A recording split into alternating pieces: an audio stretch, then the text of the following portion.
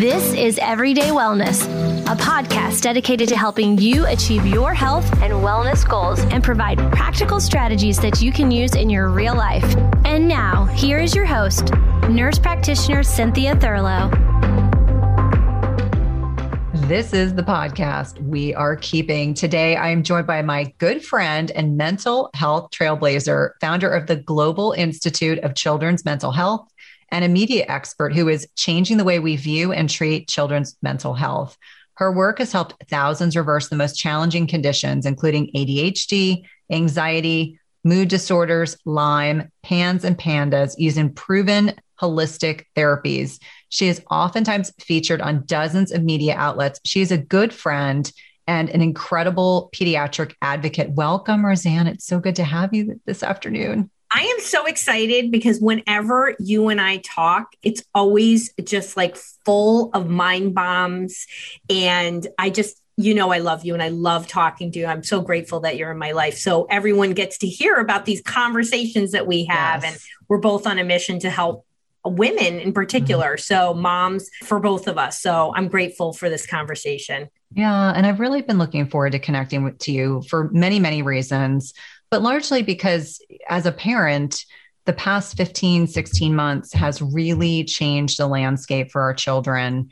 And I would love for us to really start our discussion talking about ways to support our children. Obviously I have teenage boys, but we've had some very in-depth discussions, and not only about the impact of this pandemic, what it's changed for us in our lives personally, how it's changed for my children, from a social perspective, academic perspective, psychological perspective. I know last year I reached out to you with some concerns. And so I'd love for you to kind of talk about the landscape that we are navigating as parents.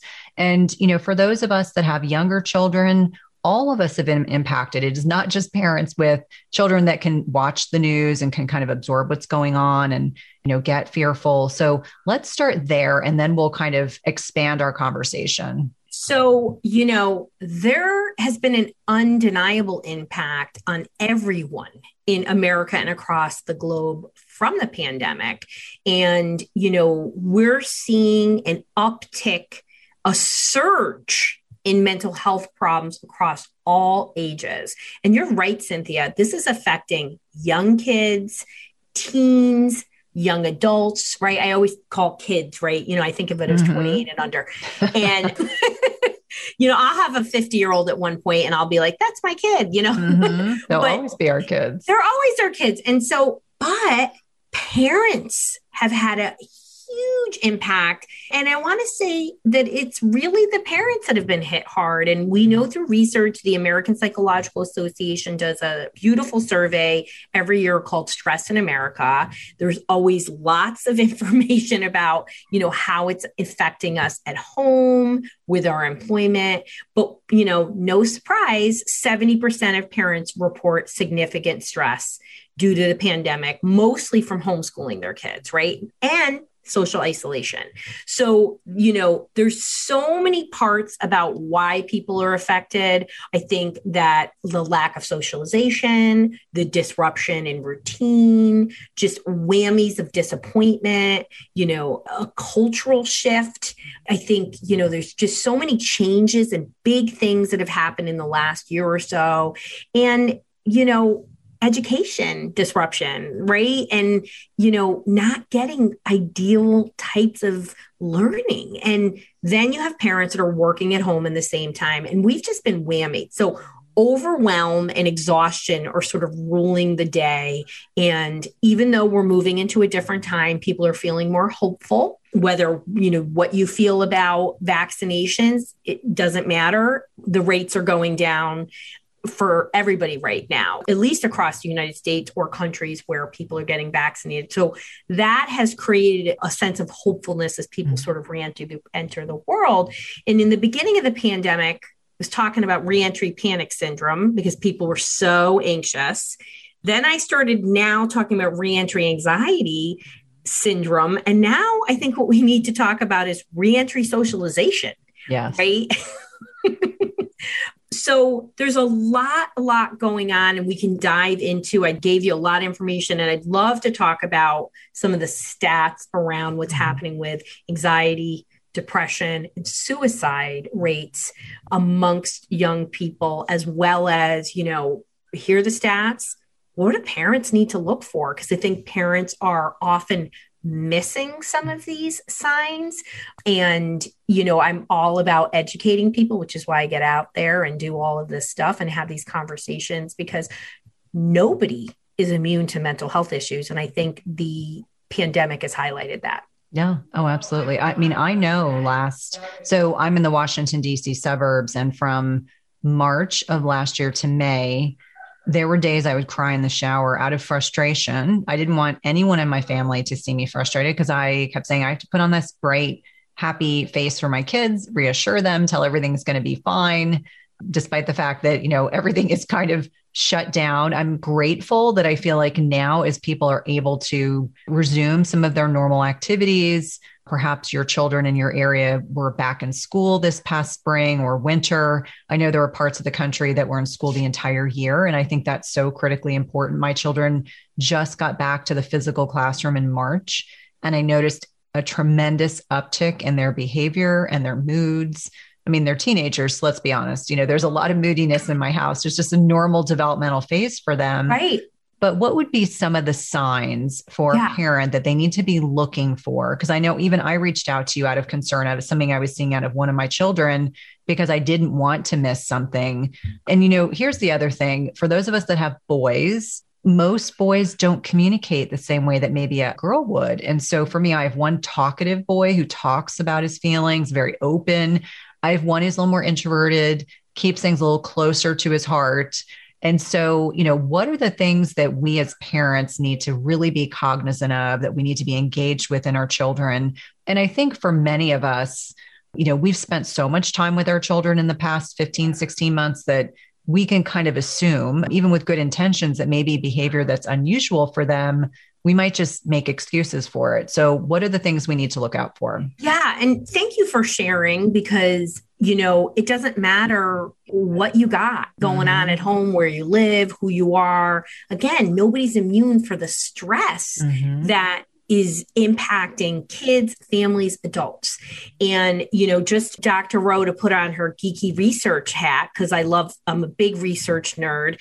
And in my book, It's Going to Be Okay, it has over 40 single line citations of research. So, because I like to, just let people know that, holistic therapies are super effective, and also that you can trust this information, and also, let my peers know that there's a lot of great information and research they're not looking at. And we need to really create this change, because prior to the pandemic, things were in a crisis. So nobody's immune to the effects of chronic stress. And I know we talk about it on this podcast, but I also want to say, because we think about chronic stress as an adult, and kids can have the same effect. Let's talk about this as a nervous system effect. So our autonomic nervous system regulates our stress response. The parasympathetic chill out state, I call it the hot tub state. Okay. That's where we want to live. Cynthia's laughing. That's where we want to live, people. We want to be in this hot tub state. But when stressors happen, and they can be real or imagined, and stress can be good or bad, right? And I'll give you some examples. You start creeping up into the sympathetic stressed out. So SS, sympathetic stressed out state. And there's only 3 possible responses once you hit maximum capacity and you're hyper stress activated. It's fight, flight, or freeze.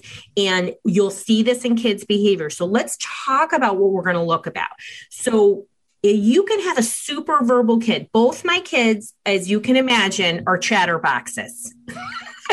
No. But one of my kids is actually kind of shy. You know what I mean? I'm like, where did this kid come from? But he did, and he's there, and he just needs to know. He's kind of like his dad. He's like, I need to know you're my people before you get to see the full Giancarlo. That's how my husband is as well. And I have so much respect for that. But So we think about these academically bright kids. You can have a 5-year-old that's like amazing and they can talk about the presidents of the United States or spew out sports statistics, but it doesn't mean they have the words to their feelings. If we're not living in a house, like a therapist house, and have those words that they're able to connect to their sensations, they're just not going to be as fluid with that. And there's ways to connect to that. I talk a lot about it in my book. It's going to be okay. But we can talk about it right now. So first of all, when it's stress, anxiety, OCD, depression, whatever's going on, we have internalizers and externalizers, and it's a continuum. So internalizers, as Cynthia talked about, her son is more quiet. He will withdraw. He will maybe be a little more sensitive to things. They might be more tearful. And then our externalizers are kids that are angry. They might be verbally angry. They might be punching walls. They might tell you to F off. They might threaten to harden themselves or other people. And then in between is everything else, right? And so externalizers get help. Internalizers typically go a very long time before they get help. And I like to share this statistic wherever I am because it's like a holy guacamole statistic. It takes 11 years from the onset of a problem, a mental health problem, before you get appropriate help. And that's according to NAMI in 2019. This is not a surprise to me, people, because people come to me every day, like the best moms and dads, and they're like, oh my gosh, I'm able to connect the dots now. Mm-hmm. So what are signs? So we talked about internalizers and externalizers, and across the continuum, kids show us their behaviors. They don't tell us what's going on. So you're going to see stomach aches. You're going to see headaches. You're going to see somatic issues. That's what they're called. And you're going to see things like sleep problems. You're also going to notice a change in behavior. And I think, Cynthia, you alluded to this, that in the pandemic, parents were like, oh my gosh, my kid is different. Like he was chitter chatty and now he's sitting in his room and he won't come out. Right?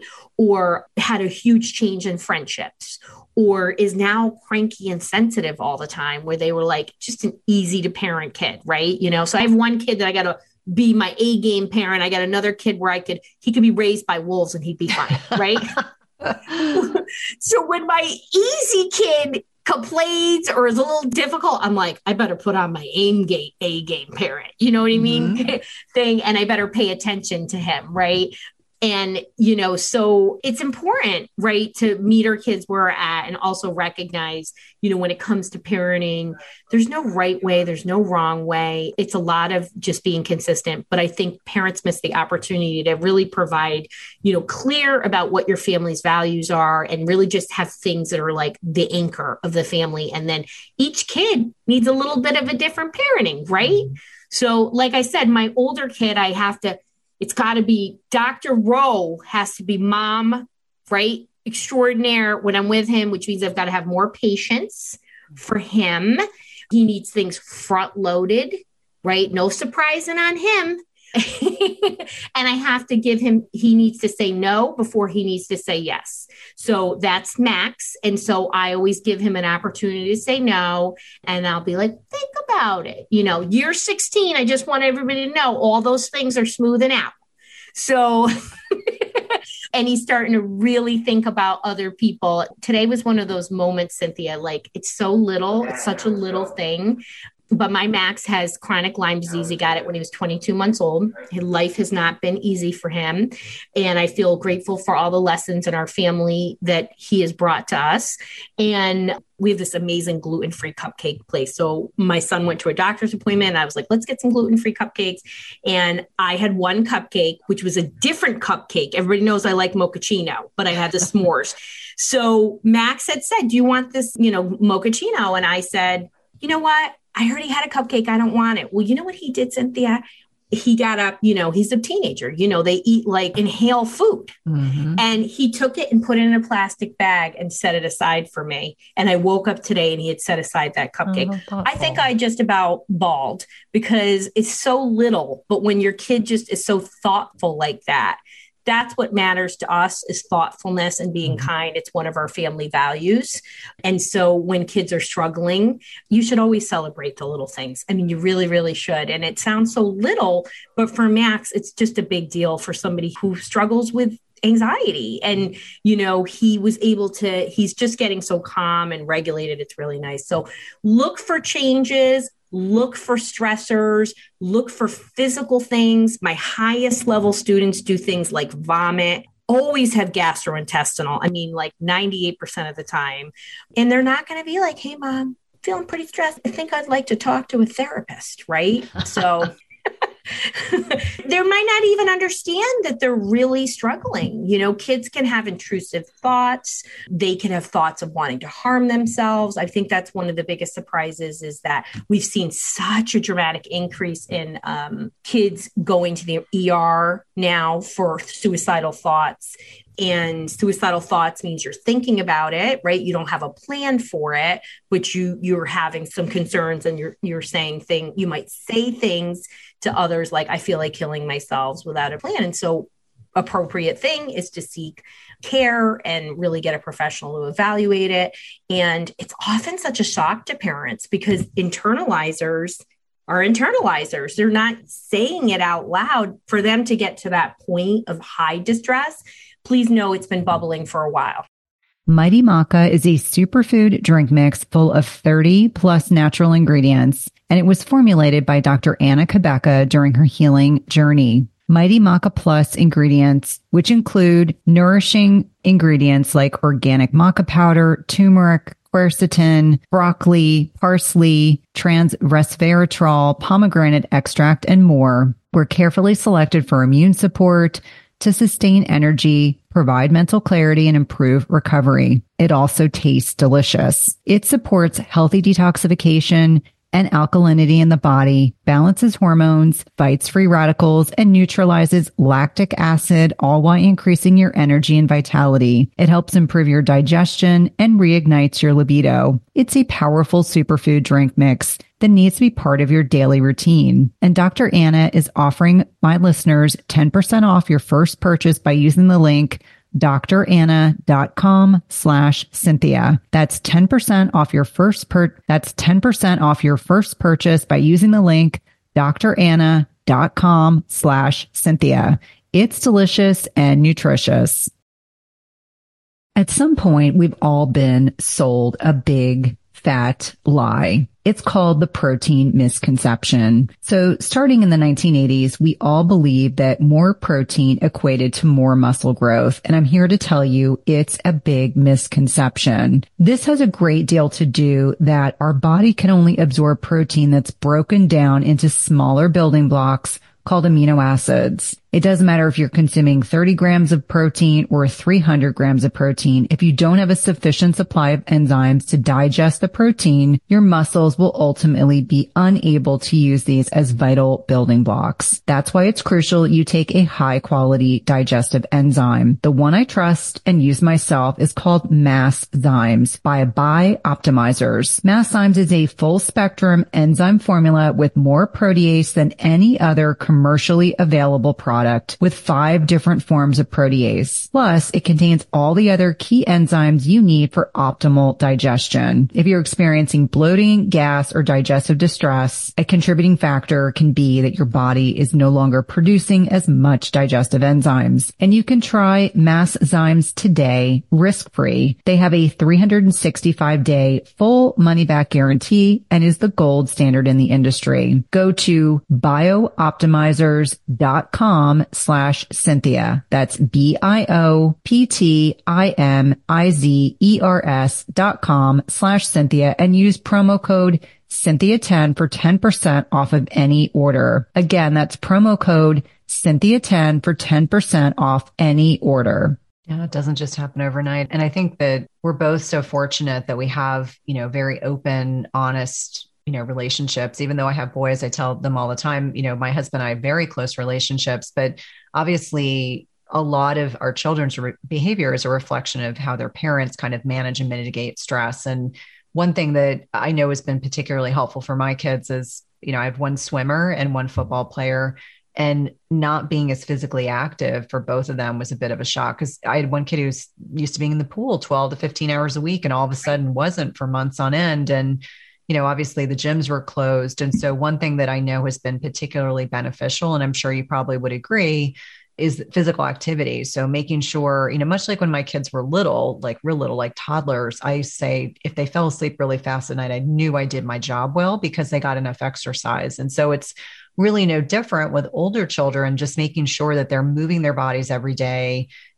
Sometimes my kids are forced to walk the dogs. Oh my gosh, there's such a big issue with walking the dogs every once in a while. But I always tell them, like, our bodies are conditioned to move. It's really important that we're doing that every day. And I think that, the physical activity piece we know has a lot of benefits for brain health. And we were actually talking about this prior to recording. Can you touch on that a little bit? Because, as we're kind of touching on beneficial things, and I've got a whole kind of idea of kind of weaving in all these different topics I want to discuss with you, but so those are signs of things we need to look out for as parents. And then let's talk about some of the beneficial things we can do that, irrespective of where you live or what kind of environment you're in, that you can do for your child's mental health benefits. Well, and let's just piggyback on exercise, right? So, when kids aren't exercised, I like to think about, yes, we should think about what's happening physically, right? They're not getting the endorphins released, their body's not doing all the things that it's supposed to do, detoxification, lymphatic drainage, muscle building,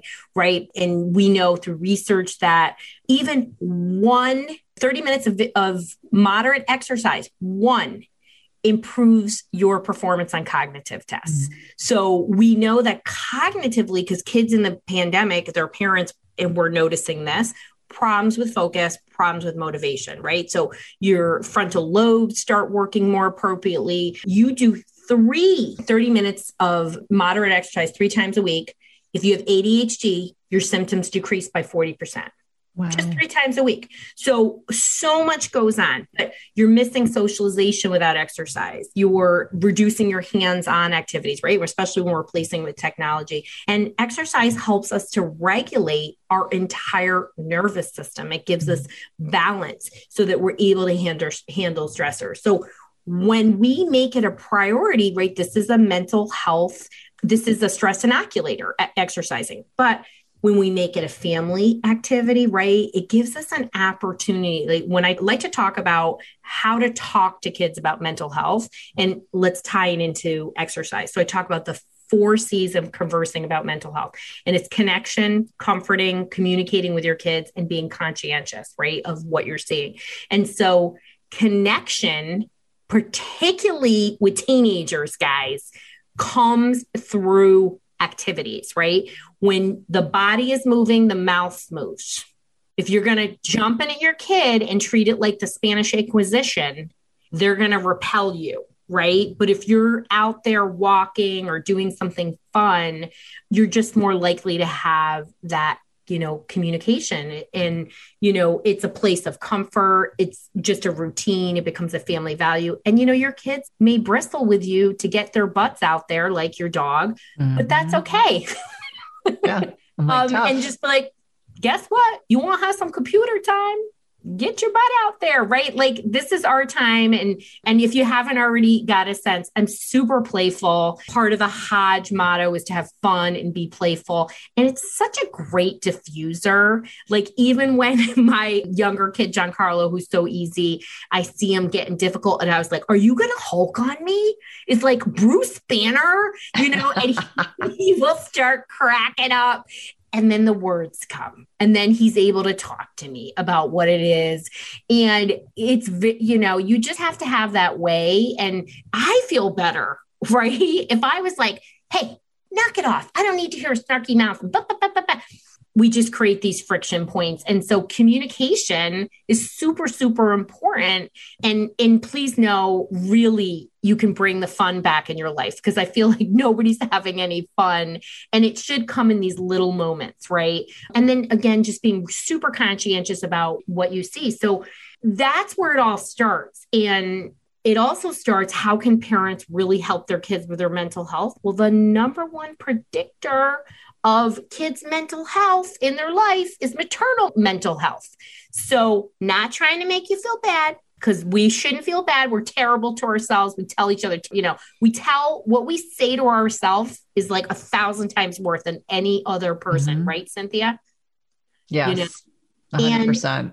100%. So put your oxygen mask on, give yourself some darn self-care, because you're going to be a better friend. You're going to be a better partner. You're going to be a better employee, and you're going to be a better parent. And your kids get to they're seeing you role modeling. They're learning. So our kids learn more from what we say than what we do. I mean, not from what we do than what we say. Right. And so, yes, they listen to us, but if we're incongruent in what we're saying from our actions, which can easily happen when we're stressed out. So prioritize these lifestyle components, as Cynthia always talks about, healthy eating. My kids, they understand, my kids will ask random questions like, what nutrient is in here? Because it's just part of that conversation. If they say to me, oh, I'm feeling really tired, I'm like, well, what would be a good food choice for you right now? And they just start empowering them. I don't say you better eat this. I put it back on them. And so we know that good mental health, right? So we have maternal mental health, we have physical activity, but we want to develop, in order to be a successful kid at school, at home, and in life, they've got to really have inner confidence and resilience, right? And so it's those little opportunities that create that, right? And so you have to you got to parent your kid to be autonomous. I have something called the CHAMP technique for raising kids. And the A in CHAMP is parenting to be autonomous, because we want our kids, as tough as these moments are right for now, we want to provide comfort. We want to connect with them. We want to communicate. We want to do all those things. You also have to help your kids develop these coping skills. And it's through these moments that really help to build it. And it's super powerful.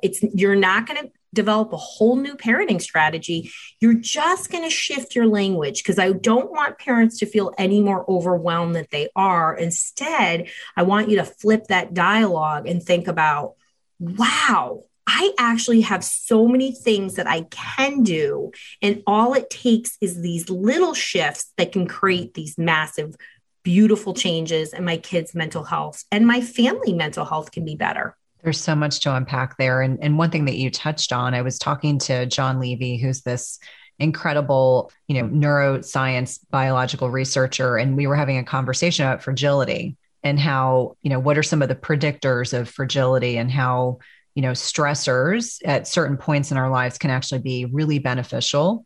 And he was indicating that, teenagers and young adults, that's a time in their lives, if they have a particularly stressful situation, can actually give them the opportunity to get stronger. And so this whole fragility model is something that I'm a huge advocate of, that we want to foster relationships and foster children that are able to respond and kind of, instead of having a trauma like being in the pandemic and having it turn into a lifelong issue, having them come out and develop strategies and abilities that maybe they didn't have before. I always think about the World War II generation. That was probably one of my favorite generations to take care of as a nurse practitioner.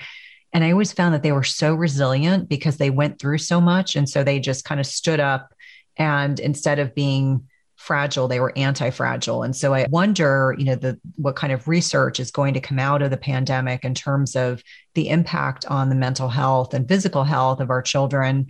And hopefully for those of us that are, trying our darndest to, be as open and honest and forthcoming, whatever's age appropriate for our children, that we can embody them with the strategies and the ability to be able to come out of this stronger. Like I tell my boys all the time, I'm like, listen, we're getting into a point that things are starting to get back to some degree of normalcy. Like we're actually flying to Montana next week. I have a speaking event, and we're taking the whole family because it's such a beautiful part of the country. It's the first time all of us have been on a plane. My kids haven't been on a plane since 2019. I haven't been on a plane since March of 2020. Same with my husband. And so, can we touch on the fragility piece? Because I think that's, you're definitely navigating around that, but I find it utterly fascinating. And it's much like a hormetic stressor. A little bit of stress is good. Too much is too much and can be non-beneficial to an organism. But let's touch on that, because I think that kind of that particular item is of tremendous interest to me when I'm thinking about our children and the net impact on the entire population. And let's talk about, we talk about the World War II generation or people that have gone through a really rough time. My dad was a child in Italy in World War II and was very, very, very poor. Like he was the kid that didn't have shoes. Okay. And they would throw bombs in the tunnels where they lived and he'd have to run. And he tells all these stories. My dad is like me. We're just like stress slayers. We're like, this is what we do. Cynthia knows me. So I'm I'm always like, okay, what's the benefit out of this? I process it and I move on. But in mental health, there are protective factors and risk factors. And this ties into what we're talking about. And so one of the biggest protective factors in mental health is having coping skills. It's the basis of resilience. And I talk a lot about something called a resiliency mindset. And when we talk about resiliency, we often don't talk about, it's about managing stress. And so there's 3 parts. It's how you view, manage, and recover stress. And kids today, Cynthia, my kids who are struggling the most, right? And I think about mental health issues as a dysregulation of the nervous system. Not that there isn't clinical anxiety and OCD and depression, which is holy moly isn't on the uptick, but it's about having dysregulated areas within your brain, but also in our brain's communication system. And I get to see this in QEEG brain maps, so we could talk about that.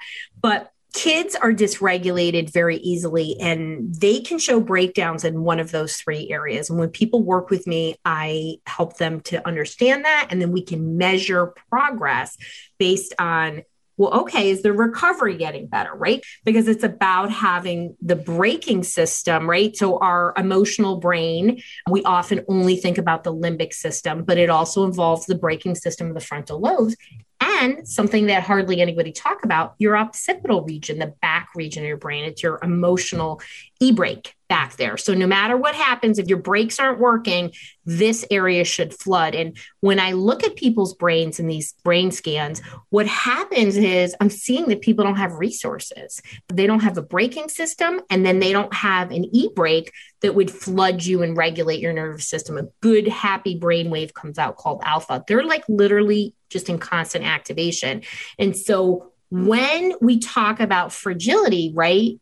When the best people, I talk about myself and my dad being stress slayers, I just don't view stress in the same way. And it starts with that. So my body, from a neurological perspective, I don't start the cascade of everything that goes on, your hormones, your neurotransmitters activating, because I'm like, I got a speeding ticket.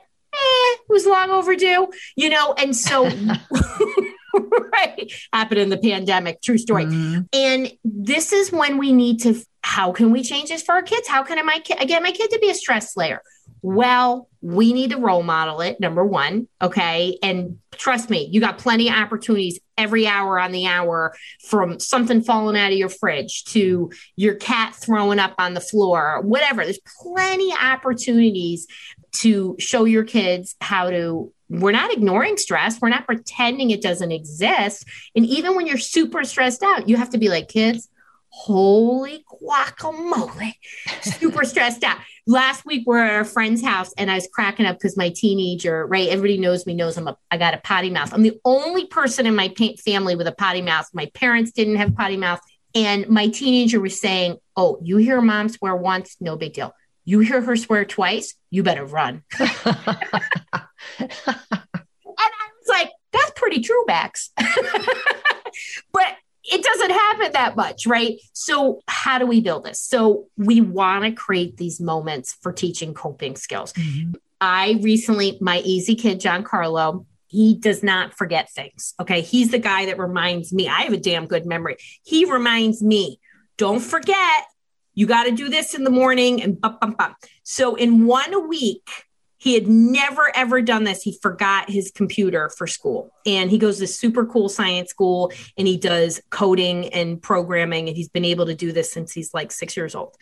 And so I said, hey, your cousin can go pick it up and bring it to you. By the way, his school is like 35 minutes from my house on the highway. So it's far. And so I said, hey, it's a one-time deal. Don't forget it again. Okay. Because your cousin can do it. He was like, oh, thank goodness. The same week, he forgot it again. And so he's so funny because he knew. And he was like, what time's your first meeting, Mom? And I said, oh, my first meeting's at 11. He goes, oh, I forgot my computer and you have plenty of time to go and pick it up. So I was like, hey, here's the scoop. I'm not going to get it. I told you it was a one-time deal. And he goes, you don't have a meeting till 11. And I said, I'm busy. And we talked about it. He was mad. He told me he hated me, Cynthia. I mean, this kid, he doesn't normally do that, right? And I was like, honey, I understand you're mad. And so, and I was like, look, think of it this way. You've never forgotten it before. Okay. And then my opportunity was, even though he was mad, I was like, what else could you do? Right? I didn't say, oh, poor baby. I didn't say, I was like, wow, that's really nice that you decided to tell me you hate me. And again, we're very playful and we laugh, but I used as an opportunity to do that. So he wound up pulling himself together. I didn't try to overparent. I didn't try to overcomfort him. And I didn't even have to go the first time. But again, you got a super easy kid that doesn't ask for something every once in a while. You just got to do something extra, right? But if I had run home, what would I have taught him? Right? Oh, he made himself a checklist, Cynthia. So he never forgot his computer ever again on a Friday. I didn't even have to ask him. He developed his own coping mechanism to do that on his own, and he figured it out. He's not going to forget it. He's going to take that lesson, and I didn't have to bubble wrap him. And so that's really what you need to do. You need to teach kids those coping skills. So your kid gets upset and they're crying, and you're like, wait a second, the last time this happened, you did what? I don't remember. And you're like, hold on a second, take a breath, think about it. I did this. Okay. What do you think you should do? Right? You don't say, let me go and do this for you. You want your kids to find their internal resources. I mean, that's one of the biggest shifts that I've seen in this 30 years of working with kids and families is we are over-parenting our kids. And what's happening is stress tolerance is like, I've never seen brighter kids, great grades, people, grades don't define mental health, not be able to cope with little disappointments. And these little disappointments, everybody, are the practice for the big disappointments in life. Your girlfriend breaking up with you. You didn't get the job you wanted. You didn't get matched to the MD program you wanted to be. Whatever, you know what I mean? A hurricane hit you at the wedding. You know, I mean, big things. That's how we get ready for those things. That's how I always say, I'm the captain you want on your ship when it's going down. Because when it goes down, I am like, in my zone. I am really like a slayer of stress. I'm like, okay, what do I got to do? I go into a heightened mode of being able to problem solve. You know, that came from my parents parented me very independently and they let me make failures. So I think that's really, really important. We talk about fragility. We're really talking about no stress tolerance. No, and it's interesting because when I was speaking with John, it really, oftentimes when I've connected with a podcast guest, I will kind of really reflect on our conversation because I really value, this is one of my favorite things to do is to podcast and connect with other experts and be able to share your knowledge and others' knowledge with the podcast listeners. But the fragility piece really stuck with me. And much to your point, I was an ER nurse in the city of Baltimore. I worked in cardiology as an NP for 16 years. I was always that very calm, cool, collected person. And I generally deal very, very well with stress. And I've had 2 instances with each one of my children over the last couple of months where I had to let them sit with their mistake. And I recall, you know, my parents did a lot of things well, and then they did some things that were not so well, but our parents they all do. They can. Right? Exactly. Our parents do the best we can. But one thing my parents did, my mother in particular, better than a lot of other families and children I was friends with at the time, was my mother would say things to me like, I could make it easier for you, but you wouldn't learn anything. And I thought she was like the meanest, most awful person. But what it taught me was ultimately I'm responsible for myself. And I had one instance where a kiddo did not do as well as he wanted to on an exam. And I, you know, kind of said, did you connect with your teacher to find out what you got wrong? And, you know, he was starting to head down the direction, well, can you reach out to my teacher and can you do this? And I said, no. I mean, it sounds like you made some honest mistakes and you went from an A+ to an A in algebra, and the world will go on. And this is just one semester, and this is not the end of the world. Because he was in his head thinking about the long-term impact. Does this mean I won't be able to get into that magnet high school? Does this mean this? And then another day, my older son, he's 15 years old. He's smart. He's responsible. Well, he just decided, because we're going to be moving, that he didn't need to stay on this list for his football team. Well, we showed up very early in the morning for practice, and there was no conditioning practice. And it meant that, both parents had gotten up early. We had gotten in the car, and I just said, this is a one and done. So you are now going to be part of that email list until we move. Because if this happens again, there's going to be some type of a repercussion, because you're not respecting my time, and you're not respecting your dad's time. And so, he really understood, and he came home and immediately reassigned himself to that. But, allowing our children to be a little bit more independent, I think this helicopter parenting that I'm sure is done with good intentions is going to make our children not very resilient. They are not going to be able to deal with disappointment, and disappointment is a part of life. Like, I know we've had private conversations where I've said, I'm so glad that X happened to me, because what came of that is I changed paths and I didn't go to law school. I ended up doing something completely different. And so I think it really leads us to the path we're meant to be on, but we have to look at those as teachable moments and not necessarily as a negative thing. It's like, yeah, that sucked. I didn't go to the college I wanted to, or maybe that relationship didn't work out, or some other, extraneous. We've been, largely stuck in our homes for 15 or 16 months, but it's how we frame those experiences. It's how we look at them that allows us to kind of look forward. And I love that you're a part of my tribe, and you are another person that is calm in the storm, because we need people like this, just like we need people who are completely the opposite. It's how we balance out society. If we were all that way, then we probably wouldn't get a lot done, because we like to tell people, like, this is what you need to do next. But it's part of our personalities. It's that, when we have uncomfortable situations, right? Our anchor is our body, and our body cues us to these different sensations, right? We often in therapy over focus on feelings. I'm not saying feelings aren't important, but our body gives us a cueing. I do a lot of what's called somatic therapy, and it's about teaching people to reconnect to their body, whether they are under stress or have had a traumatic event, and we want to disconnect, right? So when kids don't have stressful experiences, they don't recognize those feelings and sensations and thoughts that come through. And, parents are so well-intending, Cynthia. They really want their kids to have the best, right? Like my immigrant parents wanted me to have the best. Like for them, it was education, right? They never thought that I wasn't capable. So they let us be super, super crazy independent. And they, let us do all kinds of things, like jump on the train in the 80s to go into the city in New York when it was full of criminals. But they knew they raised kids that had great common sense, and they knew we were in a pack. And guess what? Nothing happened, right? So they gave us plenty of opportunities. But when we teach kids, hey, listen, that's what grief feels like. Hey, that's what depression, sadness feels like.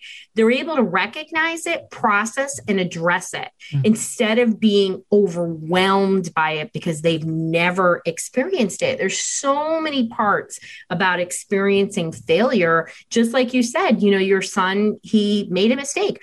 You were like, hey, you didn't get into screaming match with him. You were like, here's the deal. Now it's on you. And the great part is that's developmentally appropriate. He can manage his own email. You can be CC'd on it. And he's going to have to develop some resources to do it on his own. And that's going to serve him beautifully in life. He wasn't stressed out by it. He found a way to do it, And I can say that we grew up in the 80s. Our parents weren't all over us about these kind of things. My parents were like, oh, you got a test today? Oh, okay. You studied? Okay. Yeah, sure. So I don't even think they asked me if I studied. They just assumed I was going to do the right thing. Maybe they should have been checking Tony and Philomena, because I read a lot of books when I was in class that had nothing to do with class. I did okay. But seriously, we do need to give our kids these chances of failure, because it's so important for their mental health. And if your kids are so dysregulated. When you think about that resiliency mindset, how you view, manage, and cope with stress, if you have kids that recover from stress, if you kids that just don't recover, they literally are tantruming, they're stuck, they're angry, they're resentful, and it goes on for inappropriate time. Let me tell you, your kid 100% has a dysregulated nervous system, and they need to think about what are things clinically that I can do. Is this, we should be doing things every day, like breath work and meditation and yoga. And then you could do more advanced things like biofeedback and neurofeedback. You can do other things to help your child that has nothing to do with a pill, because a pill is not going to fix things. And the basis of my work is regulating the nervous system, coming in with new learning. That is 100% why people come from all over the world, because it's about teaching you another way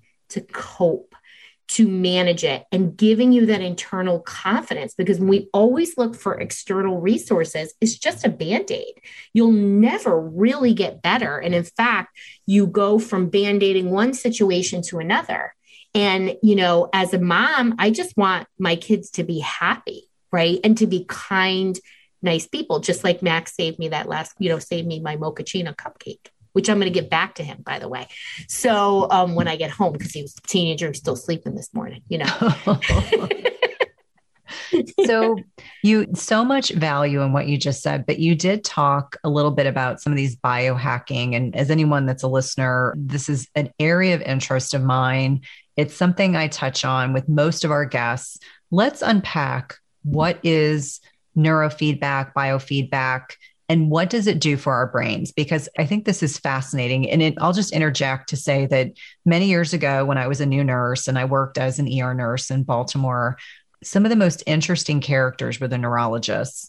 And it was largely because they were very cerebral, but we really understand such a little amount of what goes on with our brains that I find this is now fast forward 20 some odd years later, and now we know so much more. So I'd love for you to touch on this, because I think this is particularly relevant and really valuable. Yeah. So this is my 30th year in mental health, and hard to believe. You're so youthful. Well, thank you. It's good skincare, as Cynthia has taught me. It's a lot of drinking of water.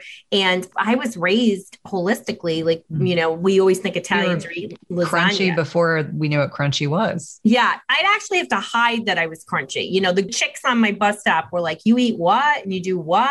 Did you eat organ meat as a child? Of course we did. Well, no, I tell people, I'm like, I thought my mom was so weird, but we had like organ meat and Oh my God, my mom makes the best turkey stuffing with the organ meat. It's like, it's really, really good. And, we grew up with 2 to 3 vegetables at every meal. Pasta wasn't something we had every night. We ate a lot of, Italians call it verdure, a lot of greens, a lot of things like that, and always had a massive, massive garden. My parents have a 2,400 square foot garden. What? They have to have somebody come and help them. Of course they do. That's massive. Yeah.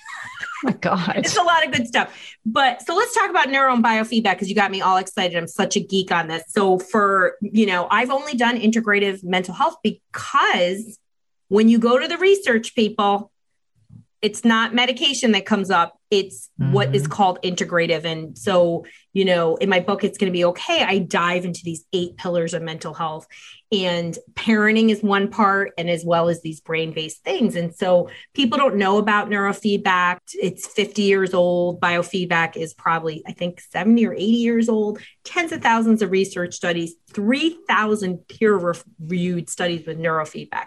These tools are used for both to address clinical conditions, you name it. If I haven't talked about it, please know that it's there. Headaches, pain, drug addiction. I do a lot of brain injury stuff, and as well as for optimization. Like sometimes I just work with executives. All the major athletes do it. The space guys are all mandated to do it before they go to space. It's pretty incredible because, if anybody who knows me, I get a lot of shit done. And it's really because I eat incredibly well, but also I do a lot of neurofeedback, and it takes you to a higher level of consciousness. But when we talk about, what's the difference? So biofeedback is learning how to take control of an autonomic function. So your breath, your heart rate, your skin temperature, your muscle. Why do you mostly do it? You mostly do it for stress management and pain, as well as to gain muscle control for specific things like having bladder floor issues and a whole host of things. It's an awesome thing. The devices are very inexpensive. It's super accessible. Can't say enough good things about it. And you can do it with any age. I started doing heart rate variability training with my little guy when he was 2. Okay. So it's super, super easy. Now, neurofeedback is training the subconscious to get into a regulated state. So if you heard me before, brain dysregulation shows up along this continuum to internalizing to externalizing behaviors, whether you want to address it at a behavioral level or it's a clinical condition. You just about can reduce or reverse pretty any clinical symptom with neurofeedback. And there's thousands of studies to substantiate. It's always a piece in the holistic component. You must incorporate lifestyle changes. Remember, the basis of my work, regulating the nervous system typically with brain-based technologies, but other things too, because lots of free things to do, and then new learning. So you still have to come in with new learning. So for most people, the process starts with what I do. So I either do, if you're local to me, you drive in, you do something called a QEEG brain map, or if you're in another country, because we do remote neurofeedback too. We have clients in like Asia, we send you the equipment, we do a brain check. We look at certain areas of the brain because I can read raw EEG data. So it gives you a visual representation of the brain, and then I'm able to make protocols on it. And so what the heck is neurofeedback? What does it look like?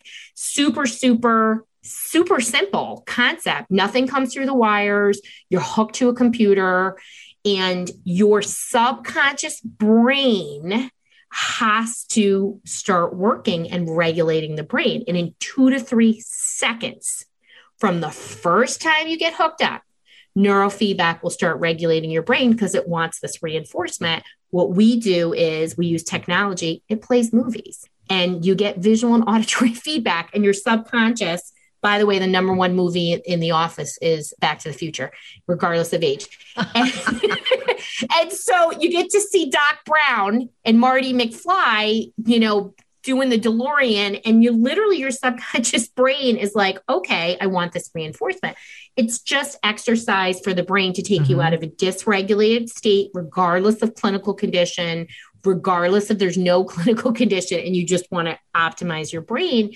And the thing about neurofeedback and biofeedback, just like working out, it's going to take some time. You don't do one session and you're buff at the gym. And so most people are doing at least 20 sessions. If you've tried neurofeedback and you only did 5 or 10 and you're like, I didn't notice anything, it's because homeostasis, your brain does not want to change its set point. Same thing about weight. You really have to start mixing it up. So it's pleasant, it's safe.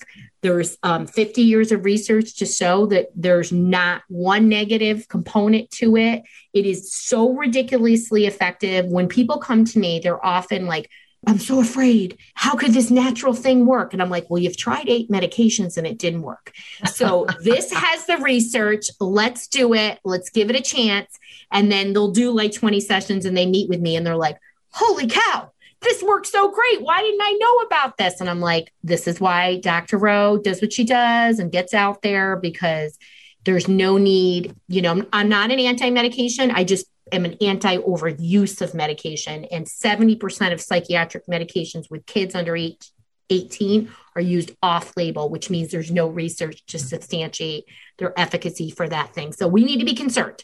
So super powerful. And really, what does it do when you get in a regulated state? Your brain is working. So I can change the function over structures and the neural networks. And what's awesome about the neural networks are the super highways between sites. And the most famous person you could think of who had the best neural network is Einstein.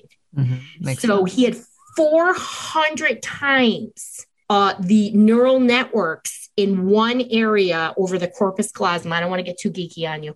And that is the superhighway connector of the brain. And he had a genetic defect there that allowed him to process that.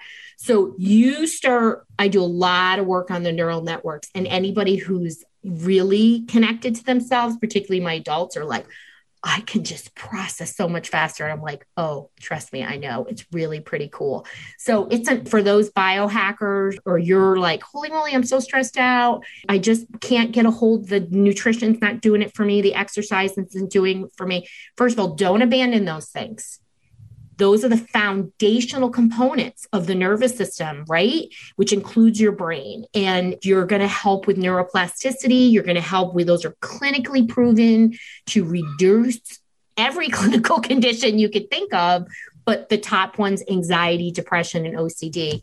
So, but neurofeedback, it's pleasant, it's easy. It just takes a commitment. You're going to need to do it 2 or 3 times a week, and changes are lasting. The research studies as far as 10 years out show that most people sustain the brain changes. And not only do they sustain them, the brain continues to improve and change on its own, which is pretty cool.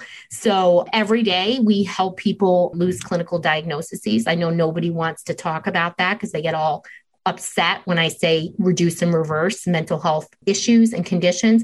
Everybody's brain is different, and some people will and some people won't. But when you adopt and utilize evidence-based approaches that are totally grounded in neuroscience, there's no way not to get better. There is no way. The only limiter in that is the person's belief system that they can't. Do you find yourself struggling to get a good night's sleep? If so, you may be dealing with a hidden mineral deficiency. It is not at all uncommon in perimenopause and menopause to deal with sleep challenges. And we know that one of many contributory reasons for poor sleep can be a reduction in specific minerals that help regulate sleep quality, including magnesium, which is involved in GABA, which is our body's main calming neurotransmitter. We also know that we need potassium to create melatonin. And this is a hormone that is a master antioxidant, but is also utilized to help induce sleep. We also think about things like zinc, which can balance excitatory neurotransmitters like glutamate. And if it's overactive, meaning if your glutamate levels are too high, it can prevent your brain from becoming more relaxed and inducing sleep. And lastly, selenium increases both our deep sleep and sleep duration. All these minerals matter a lot for sleep, and any imbalances or deficits can have a major impact on the quality of sleep you get each night. And that's why I love Beam Minerals. They offer a full spectrum mineral supplement that gives you every essential mineral your body needs in the right doses, all in a highly absorbable liquid form. All you do is take a shot of Beam Minerals about an hour before bed. Don't worry, it tastes like water, and you'll replenish all of your body's minerals in about 30 seconds and give your brain what it needs for deep restorative sleep.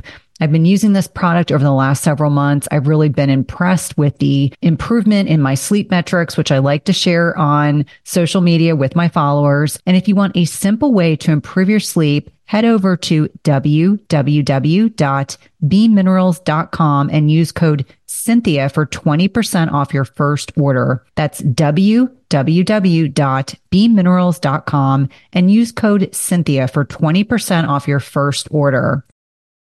Today's podcast is sponsored by NutriSense. It combines cutting-edge technology and human expertise so you can see how your body responds to different types of nutrition, stress, exercise, sleep, and where you are in your menstrual cycle in real time. And by pairing a continuous glucose monitor with their app and expert nutritional guidance, NutriSense can help you reach your health goals. And the best part is it's not just a program where they send you the CGM and you have to figure it out on your own. Each subscription plan includes 1 month of free expert nutritionist support. Your nutritionist will work with you one-on-one, interpreting your data and providing customized advice to help you reach your health goals. The last time I had my CGM on, my registered dietitian and I troubleshooted over some specific concerns that I had. And whether you're aiming to lose weight, stabilize your energy, or just feel better overall, NutriSense offers the guidance and support you need. And lasting sustainable change takes time and can be achieved through a longer term subscription. That's why I encourage my patients and clients to consider 3, 6, or 12-month subscriptions where it's actually less expensive and allows you to not only achieve your goals, but also to ensure that you stick to your healthy lifestyle for the long term. As I've mentioned before, I have found the CGMs I have used through NutriSense to be incredibly insightful, specifically to carbohydrate tolerance. I would not have known that plantains spiked my blood sugar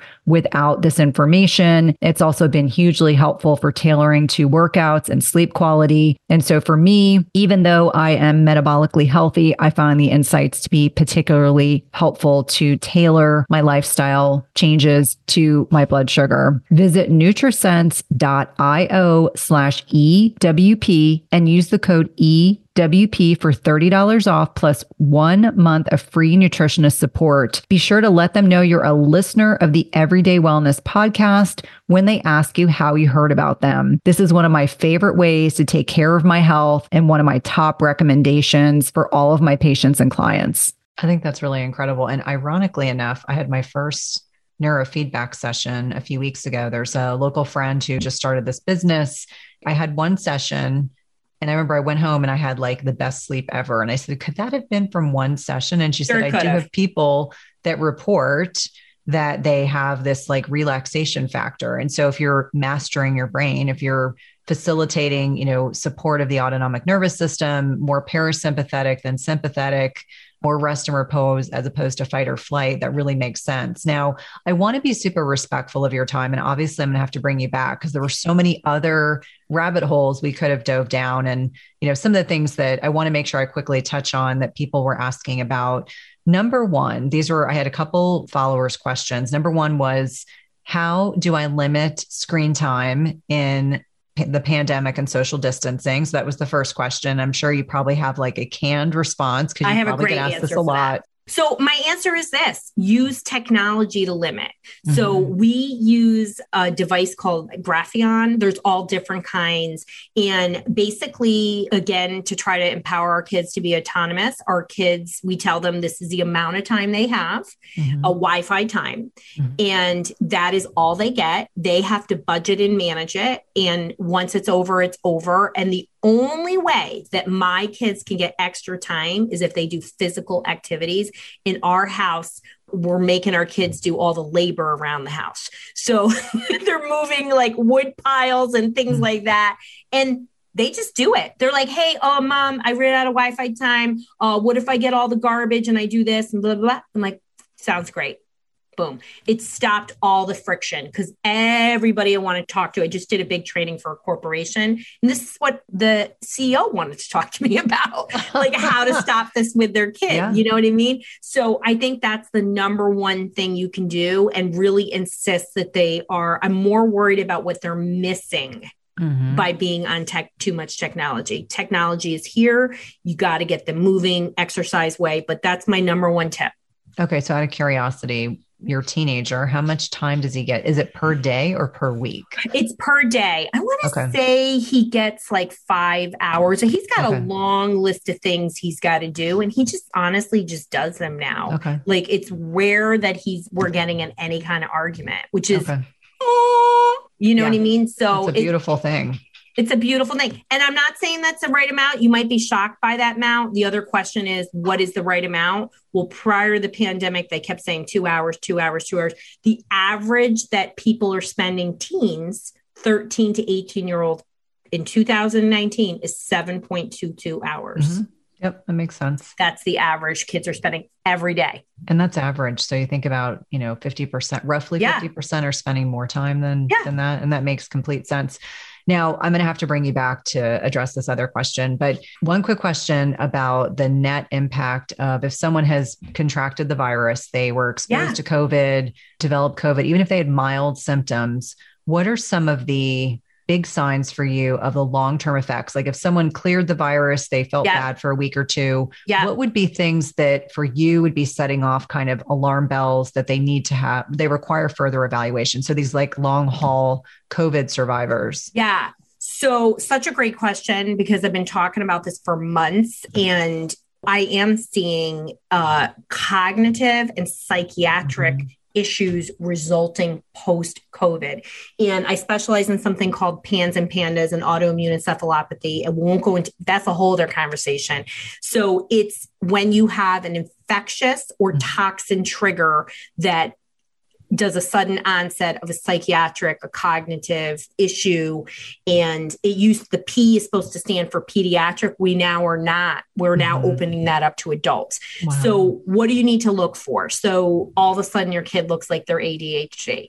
I've had kids with psychosis after, and this is happening to adults too. So please, know that. So you want to look for a shift that doesn't seem to fit. And COVID can be a slow decline, like every day they seem to be more unfocused. The reading is really off. If you see that change, trust your gut and, look for ways to support that. So, I like to talk about different supplements that can help, things like Bacaba, but you want to make sure it's appropriately detoxed out of the body. I won't go into every detail. I talk a lot about it in my book. That's a whole chapter. Detoxification is a pillar of mental health. But you want to make sure that you're up moving, you're using things like parsley and cilantro and other tools in your daily to help detox. This is just good stuff. And then I do a lot of obviously neurofeedback and PEMF. That's a whole other topic. I'm totally a PMF junkie. And to help to get the nervous system back online, because no healing can occur if your nervous system is in a hyper stress activated state. And I specialize so much in infectious disease. That's probably the top reason why people come to me, because they have psychiatric issues and they're working with amazing providers, but they can't get better. It's because the nervous system is stuck on. So if you see signs and symptoms, don't think all of a sudden your kid now has depression when there's no history. They can be depressed, but the result, it can be from a medical issue. Find somebody who can help support you. Neurofeedback providers are all over the world. You go to bcia.org to find a certified person. Like I said, I work remotely with people as well, but you want to make sure that you are helping their brain to get back online, because from a brain perspective, what COVID does, it looks just like Epstein-Barr, by the way, on the brain map. It comes in and shuts everything off, Cynthia. So I'll have a brain map and literally there's no connectivity. There's no processing working. It's like, I always try to explain to the parents and the adults that come in that it's like your brain is constantly on Waze and there's no direct route. And so it's very, very stressful and draining from a processing perspective, which is why you look like you're ADHD or something's taking you 5 hours when it used to take you a half an hour. So when you see it, believe it and take action on it. Well, that's a beautiful explanation. I'm so glad you're doing the work in this area in particular. And I would love to bring you back. And I could just geek out over brain detoxification, the glymphatic system, and all those things. The more I learn about the brain, the more fascinating I find it. So let the listeners know how to connect with you, how to find your book. Where are you on social media? Tell them all the things. Well, you can find me as Dr. Roseann pretty much everywhere. And that's Roseann. And doctor is Dr. That's on YouTube.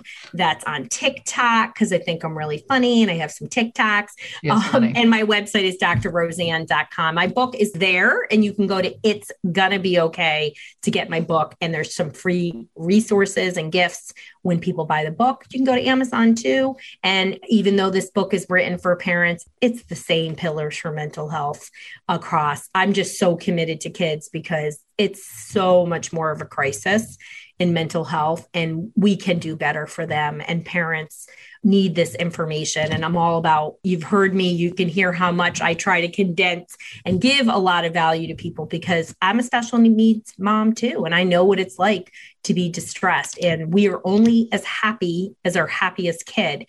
And so I just want parents to know that there's no magic bullet, but there's lots of great research to show us exactly what to do. And that's what this book is about. It literally tells you exactly what to do. Well, thank you for all the great work that you're doing. I'm so blessed to have you as a friend and a colleague. And, you're a mental health warrior. And as you stated, there is a pediatric mental health crisis. There aren't enough providers. And I'm so grateful that you and your team are providing these kinds of services to pediatric populations. Well, thank you, my friend. I'm grateful for you. And thanks for having this conversation. And I hope people have aha moments and, share this. What I always ask is if you know or care about anybody who has a child that might be struggling, or maybe your friend is a mom who's struggling, share this podcast with them in a loving way to say, I got so much out of this. Please do. Because if we do, we get to help so many more people, which is why Cynthia and I do what we do. Absolutely. Well, we'll definitely be bringing you back to talk more about topics. And if you're a listener and you particularly love this episode, definitely let us know so we can bring Roseanne back sooner rather than later. Thanks for listening to Everyday Wellness. If you loved this episode, please leave us a rating and review, subscribe, and remember, tell a friend. And if you want to connect with us online, visit the link in the show notes.